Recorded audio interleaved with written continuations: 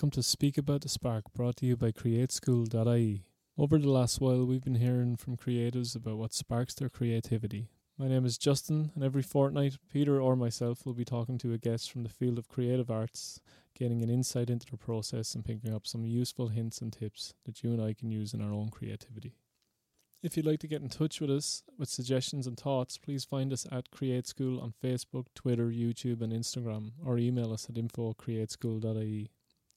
For links to the guests and their work or anything else mentioned in the series, go to createschool.ie/spark. In this week's episode, I talked to Clive Barnes. Clive is a guitar wizard, a songwriter, a session and touring guitarist, and most recently a live booker. Clive sat down with me to talk about how he's always searching for new ways to approach playing the guitar, the various styles of music he plays and writes, and what it's like to be part of an album that was completely recorded on an iPhone. Enjoy.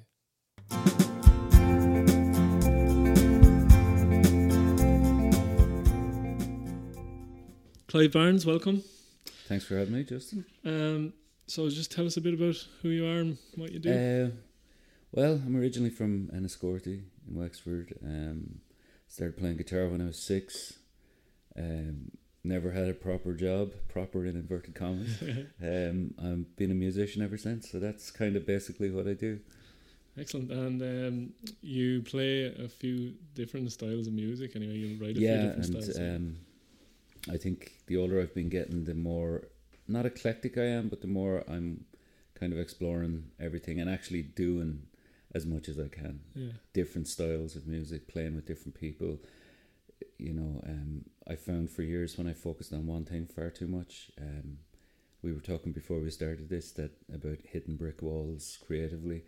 I found that when I put all my eggs into one basket, I definitely hit brick walls very, very quickly, and kind of, you know, you lose, not that you lose interest in it, but you lose kind of, you get too focused, I think, on one thing and lose kind of the broader picture. Yeah. So for the last good many years, I've been really just anything musically I've been delving into. So. Yeah. Well, when I met you first, you were doing lots of rootsy guitar playing, bluesy kind of stuff, blues stuff. Yeah. But now, I know you've had a couple of kind of more rockier outfits over the years as well. But Haunted Head is your... Haunted Head is the new thing that I recorded last year.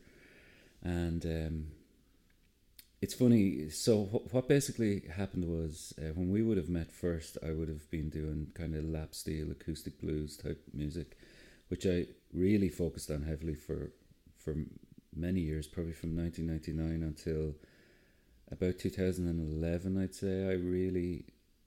It's not that I let go of it, but I stopped kind of holding on to it so tight, you know.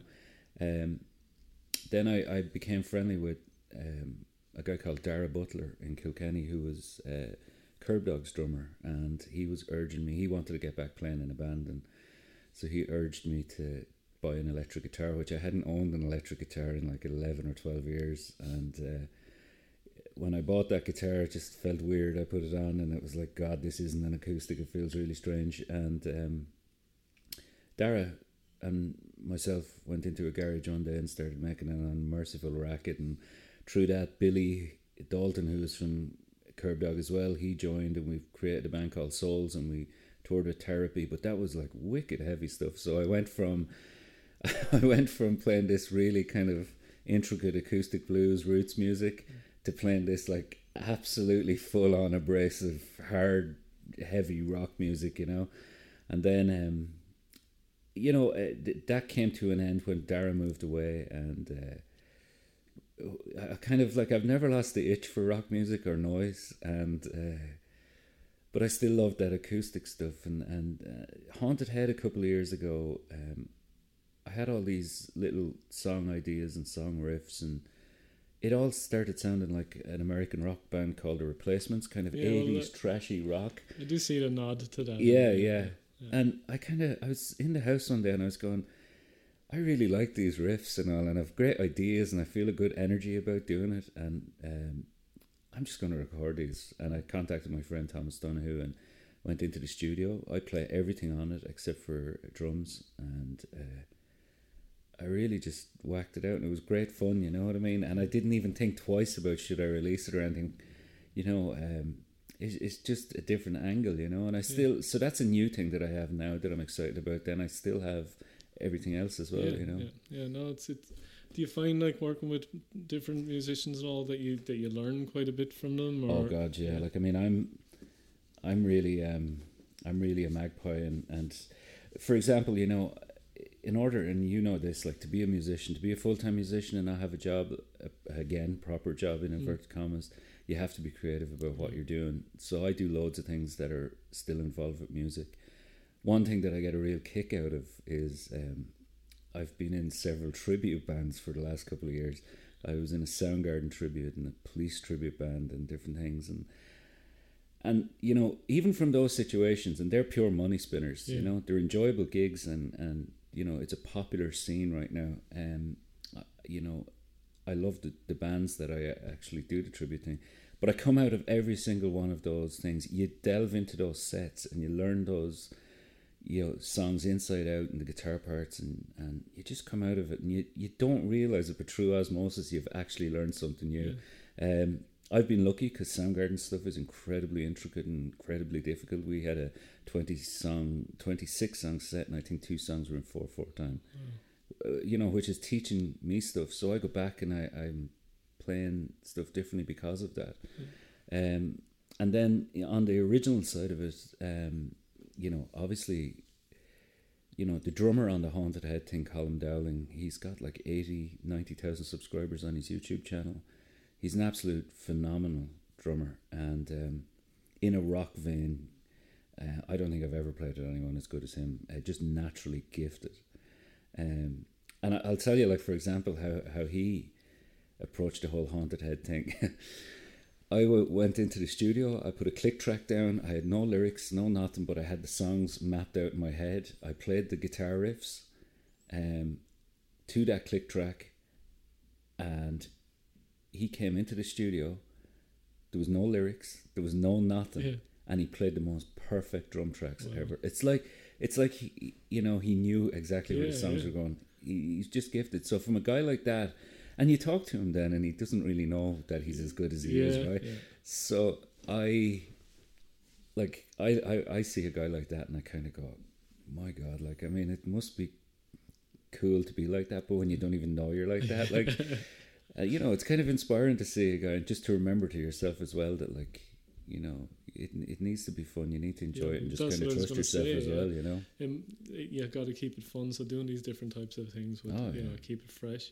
Just on the styles once more. Did you begin playing the rootsy bluesy stuff, or did you begin with the kind of rockier stuff and then, you know? Well, as a kid growing up, I was 15 when Smells Like Teen Spirit came out, and you know, Metallica Black Album, and well, I was into Metallica when I was 10, but you know, early 90s was a rock time, and you know, you couldn't get away from it, and it was a great time for music, and so, you know, I was in kind of bands all those days that were kind of rock bands, but then in the mid 90s I started just listening to different stuff. I'd gone to some gigs and seen some kind of blues and roots acts, and I always kind of loved it. I always loved that style, you know.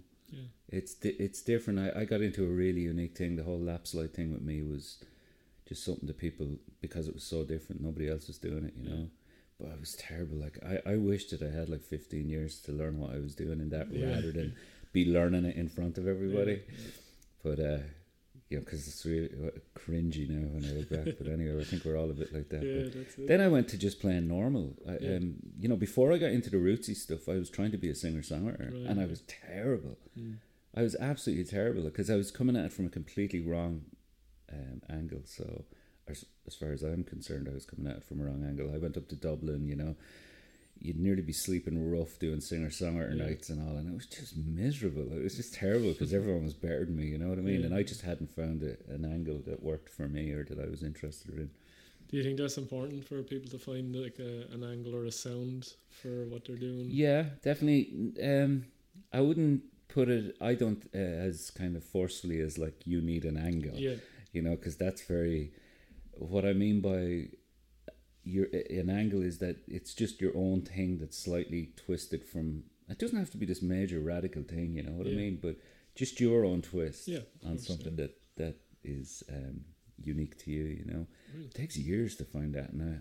You know, It comes with experience as well, doesn't it? Like, once you've tried things, yeah, you've learned things, you've seen things. definitely. I find as well, like, even the older I get, like, I used to labor over songs and labor over all sorts of elements of a song. Now it's like, you know, I could actually kind of throw it out, like, not saying it's going to be good, but I kind of feel less sort of like not even precious about it, but that I need to do all that labor over. Yeah.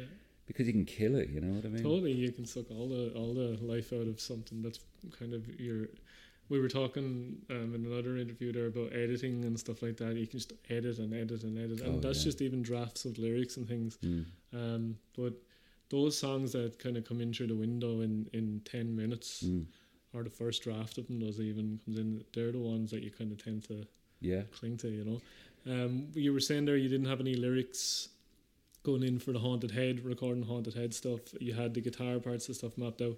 Are lyrics something that you do later on? Is it more music focused first of all, or? Yeah, I used to kind of mix it up a bit years ago to try and see which one worked better. But to be honest with you, like, first and foremost, now I do put a lot of time into lyrics, but first and foremost, I'm a guitarist, so that's where I'm coming from. And I mean, with that Haunted Head thing, I went in and recorded, like, it's a 4-track EP. And I recorded those click tracks with the riffs, but I had those songs completely mapped out in my head. I knew exactly what they were going to sound like, and I built it from there. Does the music of those songs you have mapped out evoke kind of what you're going to write the lyrics about? Or no, do you know what? I did this one completely different, and it was a sort of a way that I hadn't worked before. I was very much into recording for years live. Like, I recorded that last kind of Roots album that I did.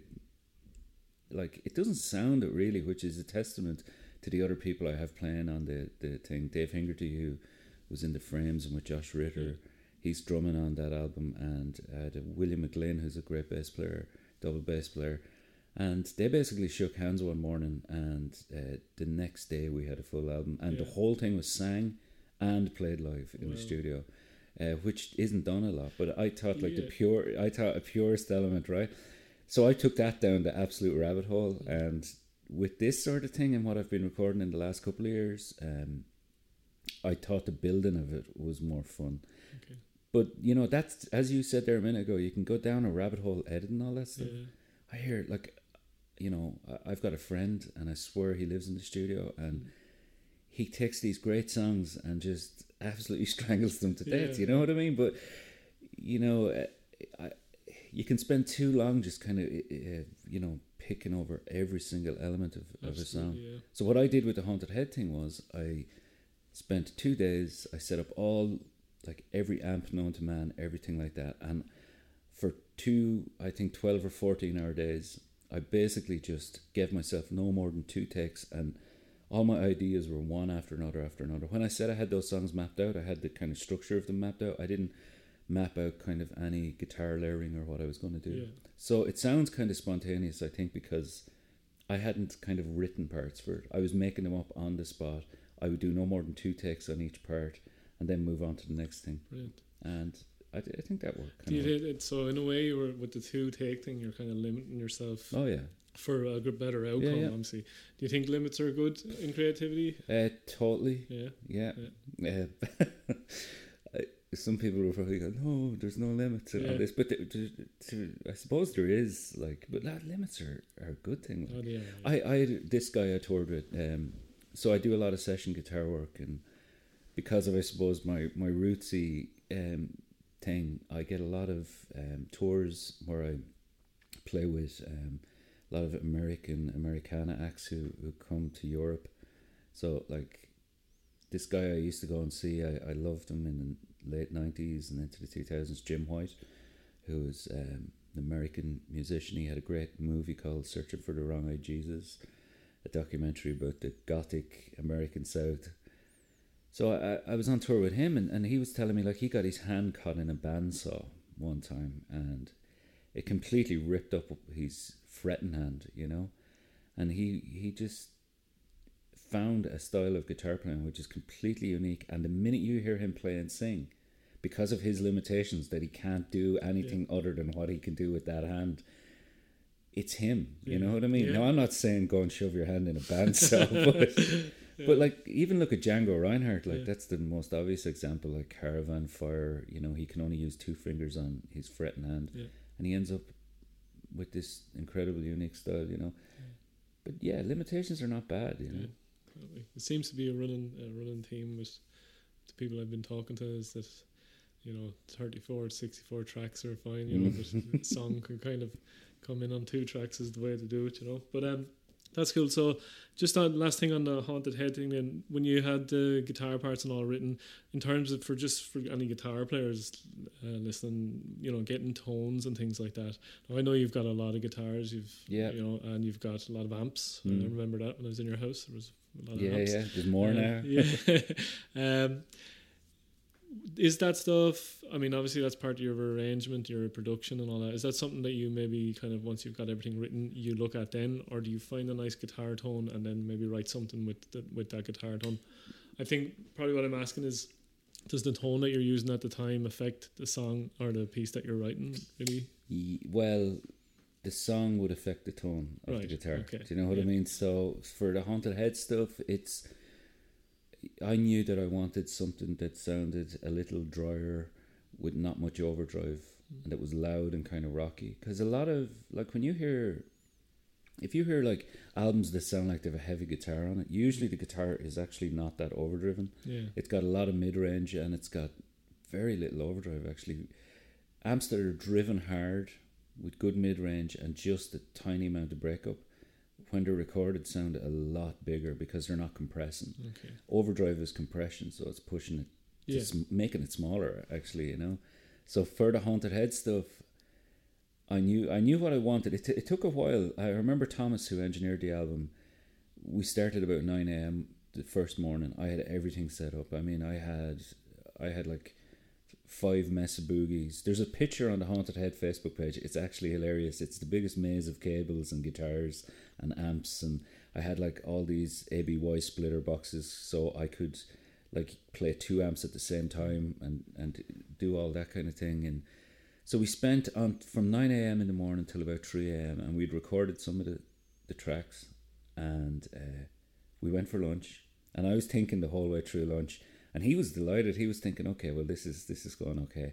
And we got back into the studio after lunch, and I said, scrap everything. Yeah. And I knew by going through the process of trying to get something and not getting close to it that I needed to take a different route. I knew where to go with it, and then I found the guitar tone, and then the whole thing took off. Brilliant. That's good. Yeah, that's interesting, because you know, sometimes when I'm playing my guitar with different effects pedals and stuff like that, it affects the way that I play almost. You know, effects are great for that. Delays or anything, like I use a lot of delays and reverbs and stuff like that. It affects the way I'm actually playing the guitar. You know, so lately I've started to strip the effects out of it and write the piece dry almost. You know, and then start adding then and seeing what works that way. It's a different way for me to be doing it. Anyway, you know? Effects are great though. Because like a lot of people look at them and go, "Oh, you're whatever," but you know they really are, especially as being creative. Like, yeah, totally. Yeah. So I just wanted to ask you then on technology. First of all, in terms of recording and stuff like that, are you a tech savvy person? I am not at all, and I'll tell you why. Right, I bought this will age me, but I remember I bought a Tascam. What were they called? The 424s or something? Yeah, I have one of those. The tape machine ones. And I bought that probably in the 90s sometime, and I remember like having fun with it and all, but I remember just really kind of losing the inspiration by having to go to the manual and having to like the physical thing of even turning on and off a record button actually kind of broke the whole thing for me. Okay. And then for years I tried to kind of get into it, but the same thing kept happening. Like, I'm really sort of, when I'm recording, I just want somebody else to be doing the stuff for me. I know because I'm really kind of set on where I want to go with stuff, you know, and I enjoy it, and it's always fun, like. Yeah. And I don't find it fun having to like go through Pro Tools or something like that. Yeah. But like as a spectator, say, sitting beside an engineer who's going through Pro Tools, I actually kind of have seen the system so much that, you know what I mean, I know what it is, and I know what to ask for, and But yeah, I'm not tech savvy that way. And what about in your writing then? If you like, is there? We kind of talk to a lot of students about even the technology they have in their pocket at the moment, or tablets or whatever, comes with some form of word typing processing app, or it comes with a voice recorder app, or it comes with even an audio recording and MIDI recording software. So do you use anything like that? Just record ideas? Or? Yeah, I would. Not as much as other people I know. Yeah. I've seemed to have a big memory. Yeah. So I really do remember a lot. Like when it comes to music, an interesting thing. There's a friend of mine who is, he's actually a phenomenal songwriter, American musician called Hamel on Trial. He became quite big during the mid and early 2000s.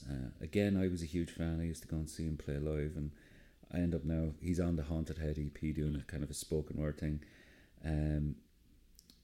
He came to me a couple of years ago, and we tour together a lot. So when he comes over to Europe, and he said that he had this idea. He's signed to New West Records over in the US, and he went to the label and he said, I want to record my next album on my iPhone. And the whole album is going to be done on the iPhone in different locations around the world, right? Wow.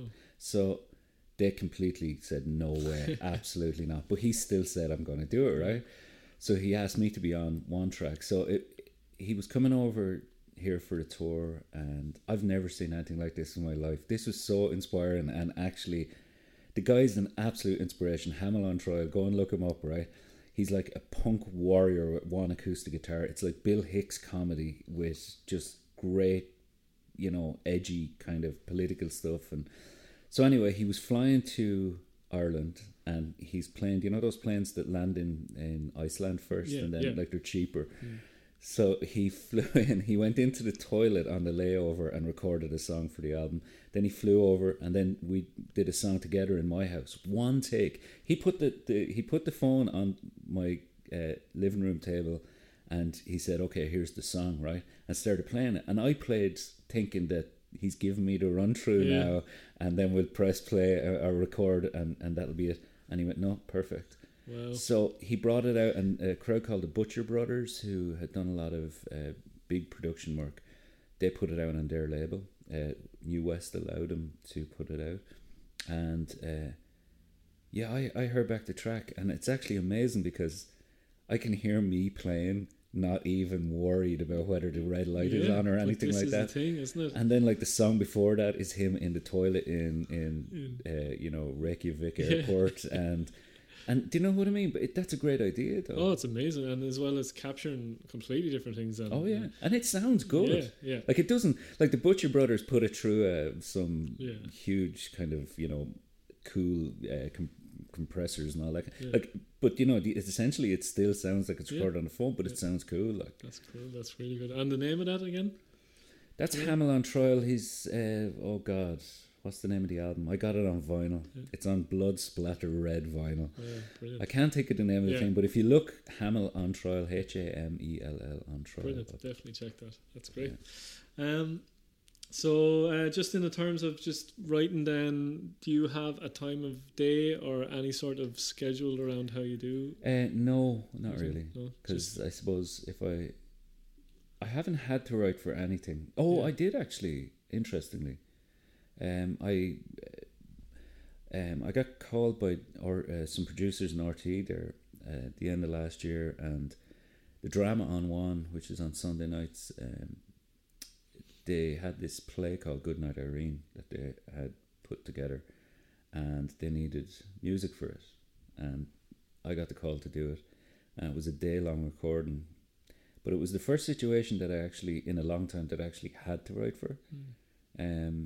And that was kind of cool and different. Really? But I still took it from the approach of like, there was specific little themes that I put into it, but I didn't, I kept it pretty loose, Okay. I knew what I was going to do. But as far as coming up with stuff, if I'm at home, a guitar is always around and in my lap, and I just grab a little thing and that's it, you know what I mean?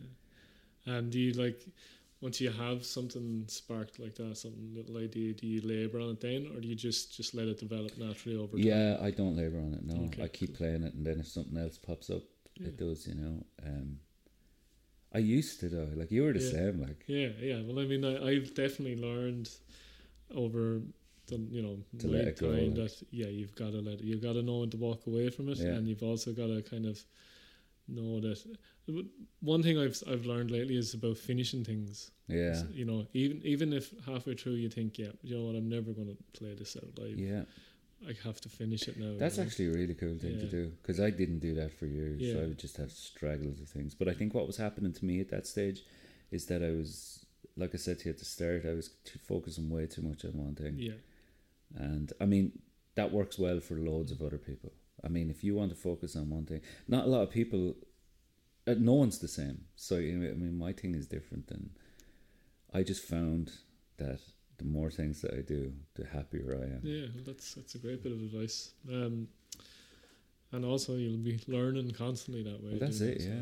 So, you know. Okay, cool. And just something popped into my head there. All the musicians that you've played with and that you've recorded with, especially people that have played on your stuff. Yeah.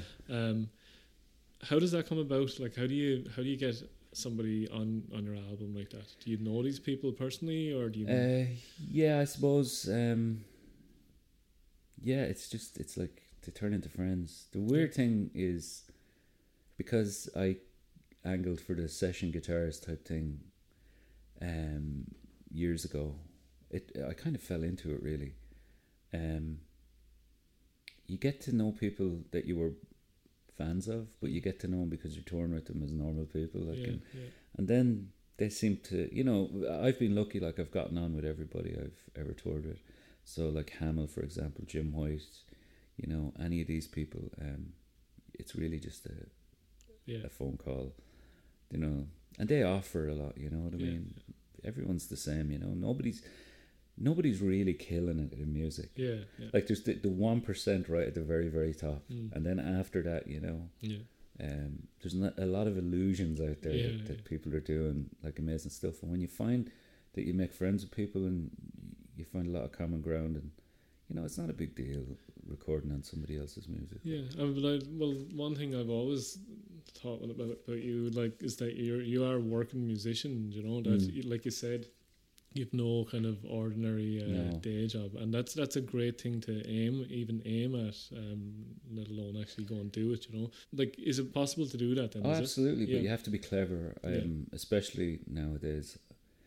Like my Luan Parle, my girlfriend Luan, is a phenomenal singer-songwriter as well, and we talk about it a lot, and we're exactly the same. The two of us have been lifers for music, and you know, she's just finished recording a new album, and she's doing a lot of really interesting things that are musical as well, but not necessarily her singing into a microphone, but kind of lasting things, you know what I mean, that mean something. And it's finding the angle. Like, I mean, I'm doing things like booking a venue.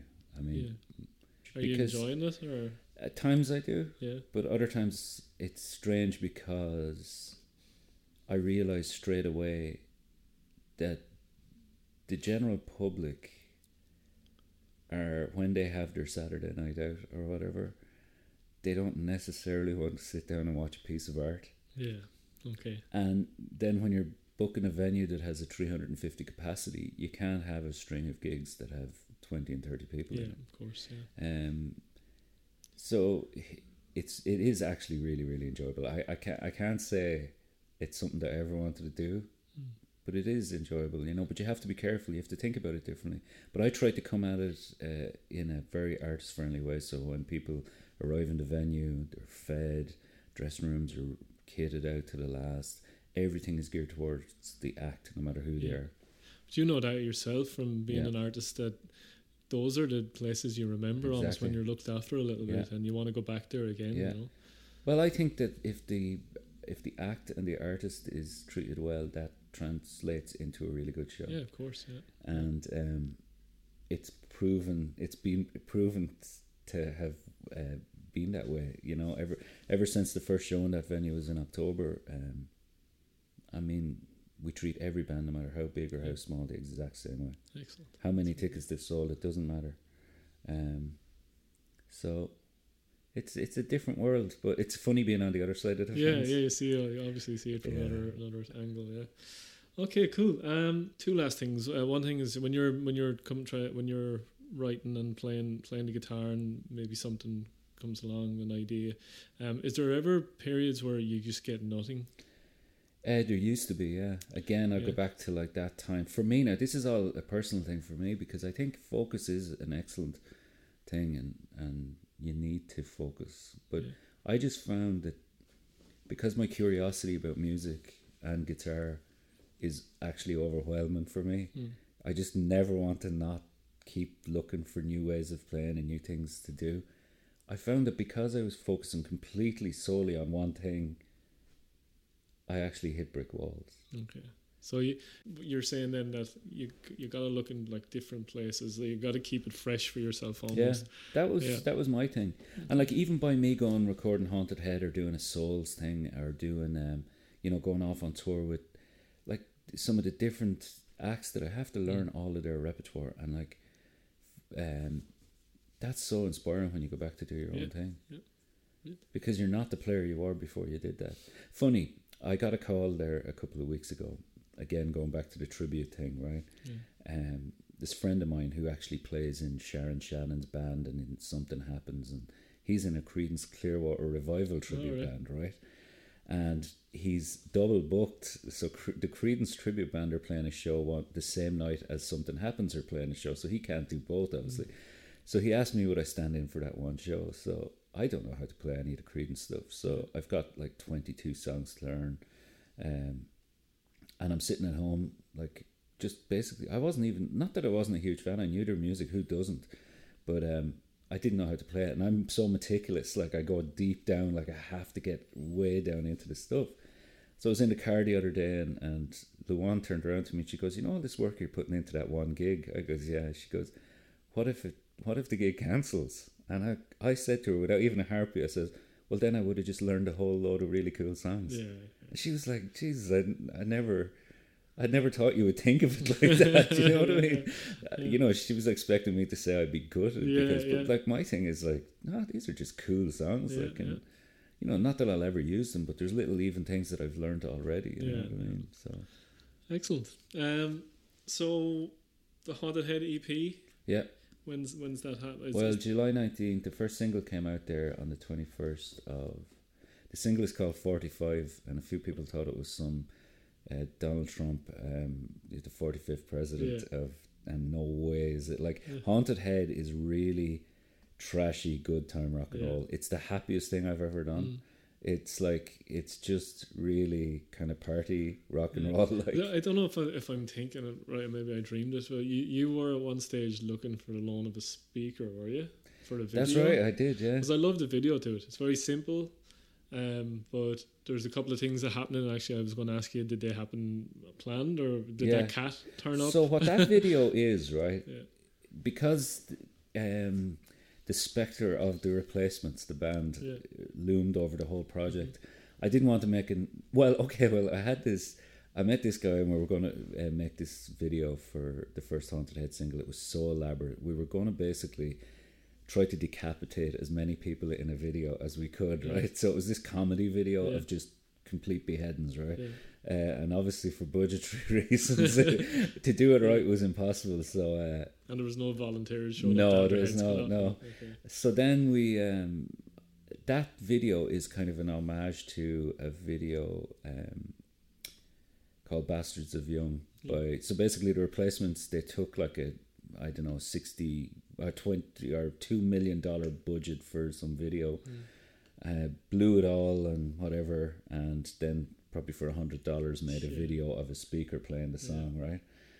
So I kind of said, well, let's just do a kind of a homage to that. And then I got that speaker. Took getting the speaker was the hardest part, because that's a big old speaker. It's a really nice looking speaker. It's so cool. Yeah. And then so I had a girl kind of in inverted commas act in it, and basically it was 11 o'clock in the day we started filming, and she just smoked a load of cigarettes, drank a load of beer, and there was a cat in the video. Yeah, I thought the cat, when the cat showed up, I was like, it's a really great video. And it's one kind of take. It's like the camera doesn't do anything, only pan back. So it's basically what's happening around the video. Yeah. And then there was a little nod at the end of it to the replacements video, the original one from the 80s. The guy runs over and kind of kicks the speaker over and trashes it, So I said, well, I can't do that. So I got her to take the vinyl off the player, throw the vinyl away, and then take up a mobile phone and play the next song on the EP. And you can hear like the quality difference, you know what I mean? The phone sound compared to the... So that was just a little sort of a thing. That's great. It was a really great video. By the time this goes out, your EP is already going to be released probably. Yeah. But would it be alright if we played one of the songs from it at the end of this? Absolutely. Yeah, and I wish you all the best with it all. Oh, that's great. Deadly. And thanks a million for your time today. Really appreciate it. Cheers, man. Great. Thanks.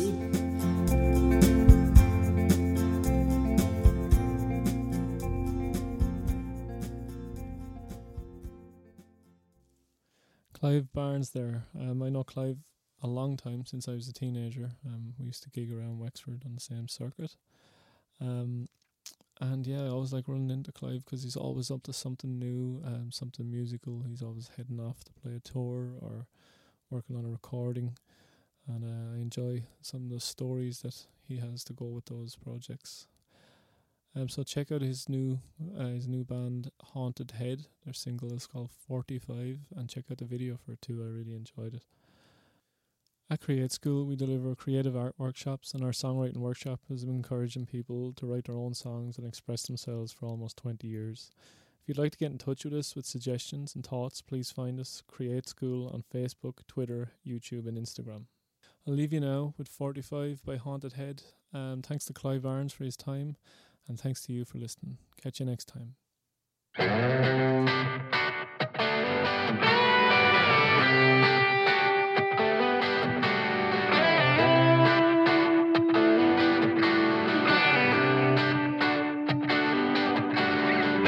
Squint out the morning sun with the heat that's rising from my back.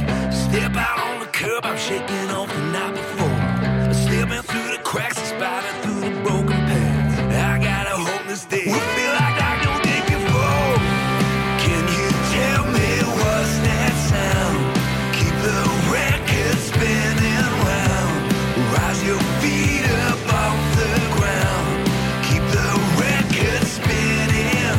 Walk through the neighborhood with the heat that's rising from my back. Fantasize about what now we're breaking all of that.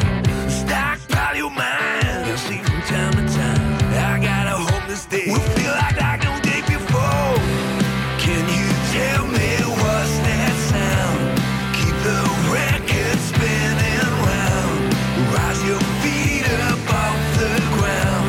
Keep the record spinning.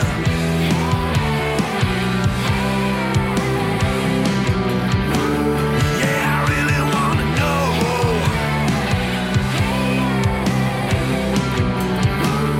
Yeah, I really wanna know.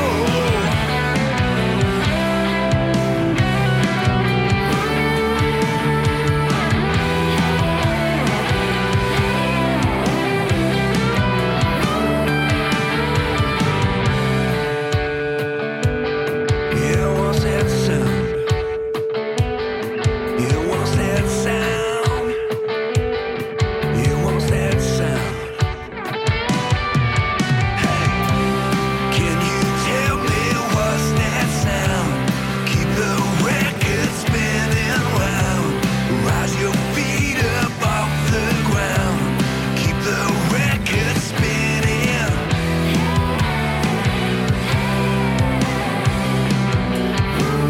Yeah, I really wanna know.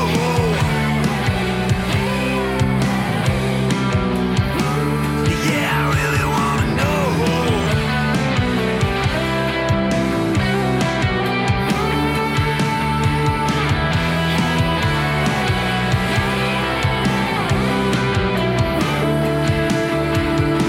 Play me what I wanna hear, don't make me have to come up there.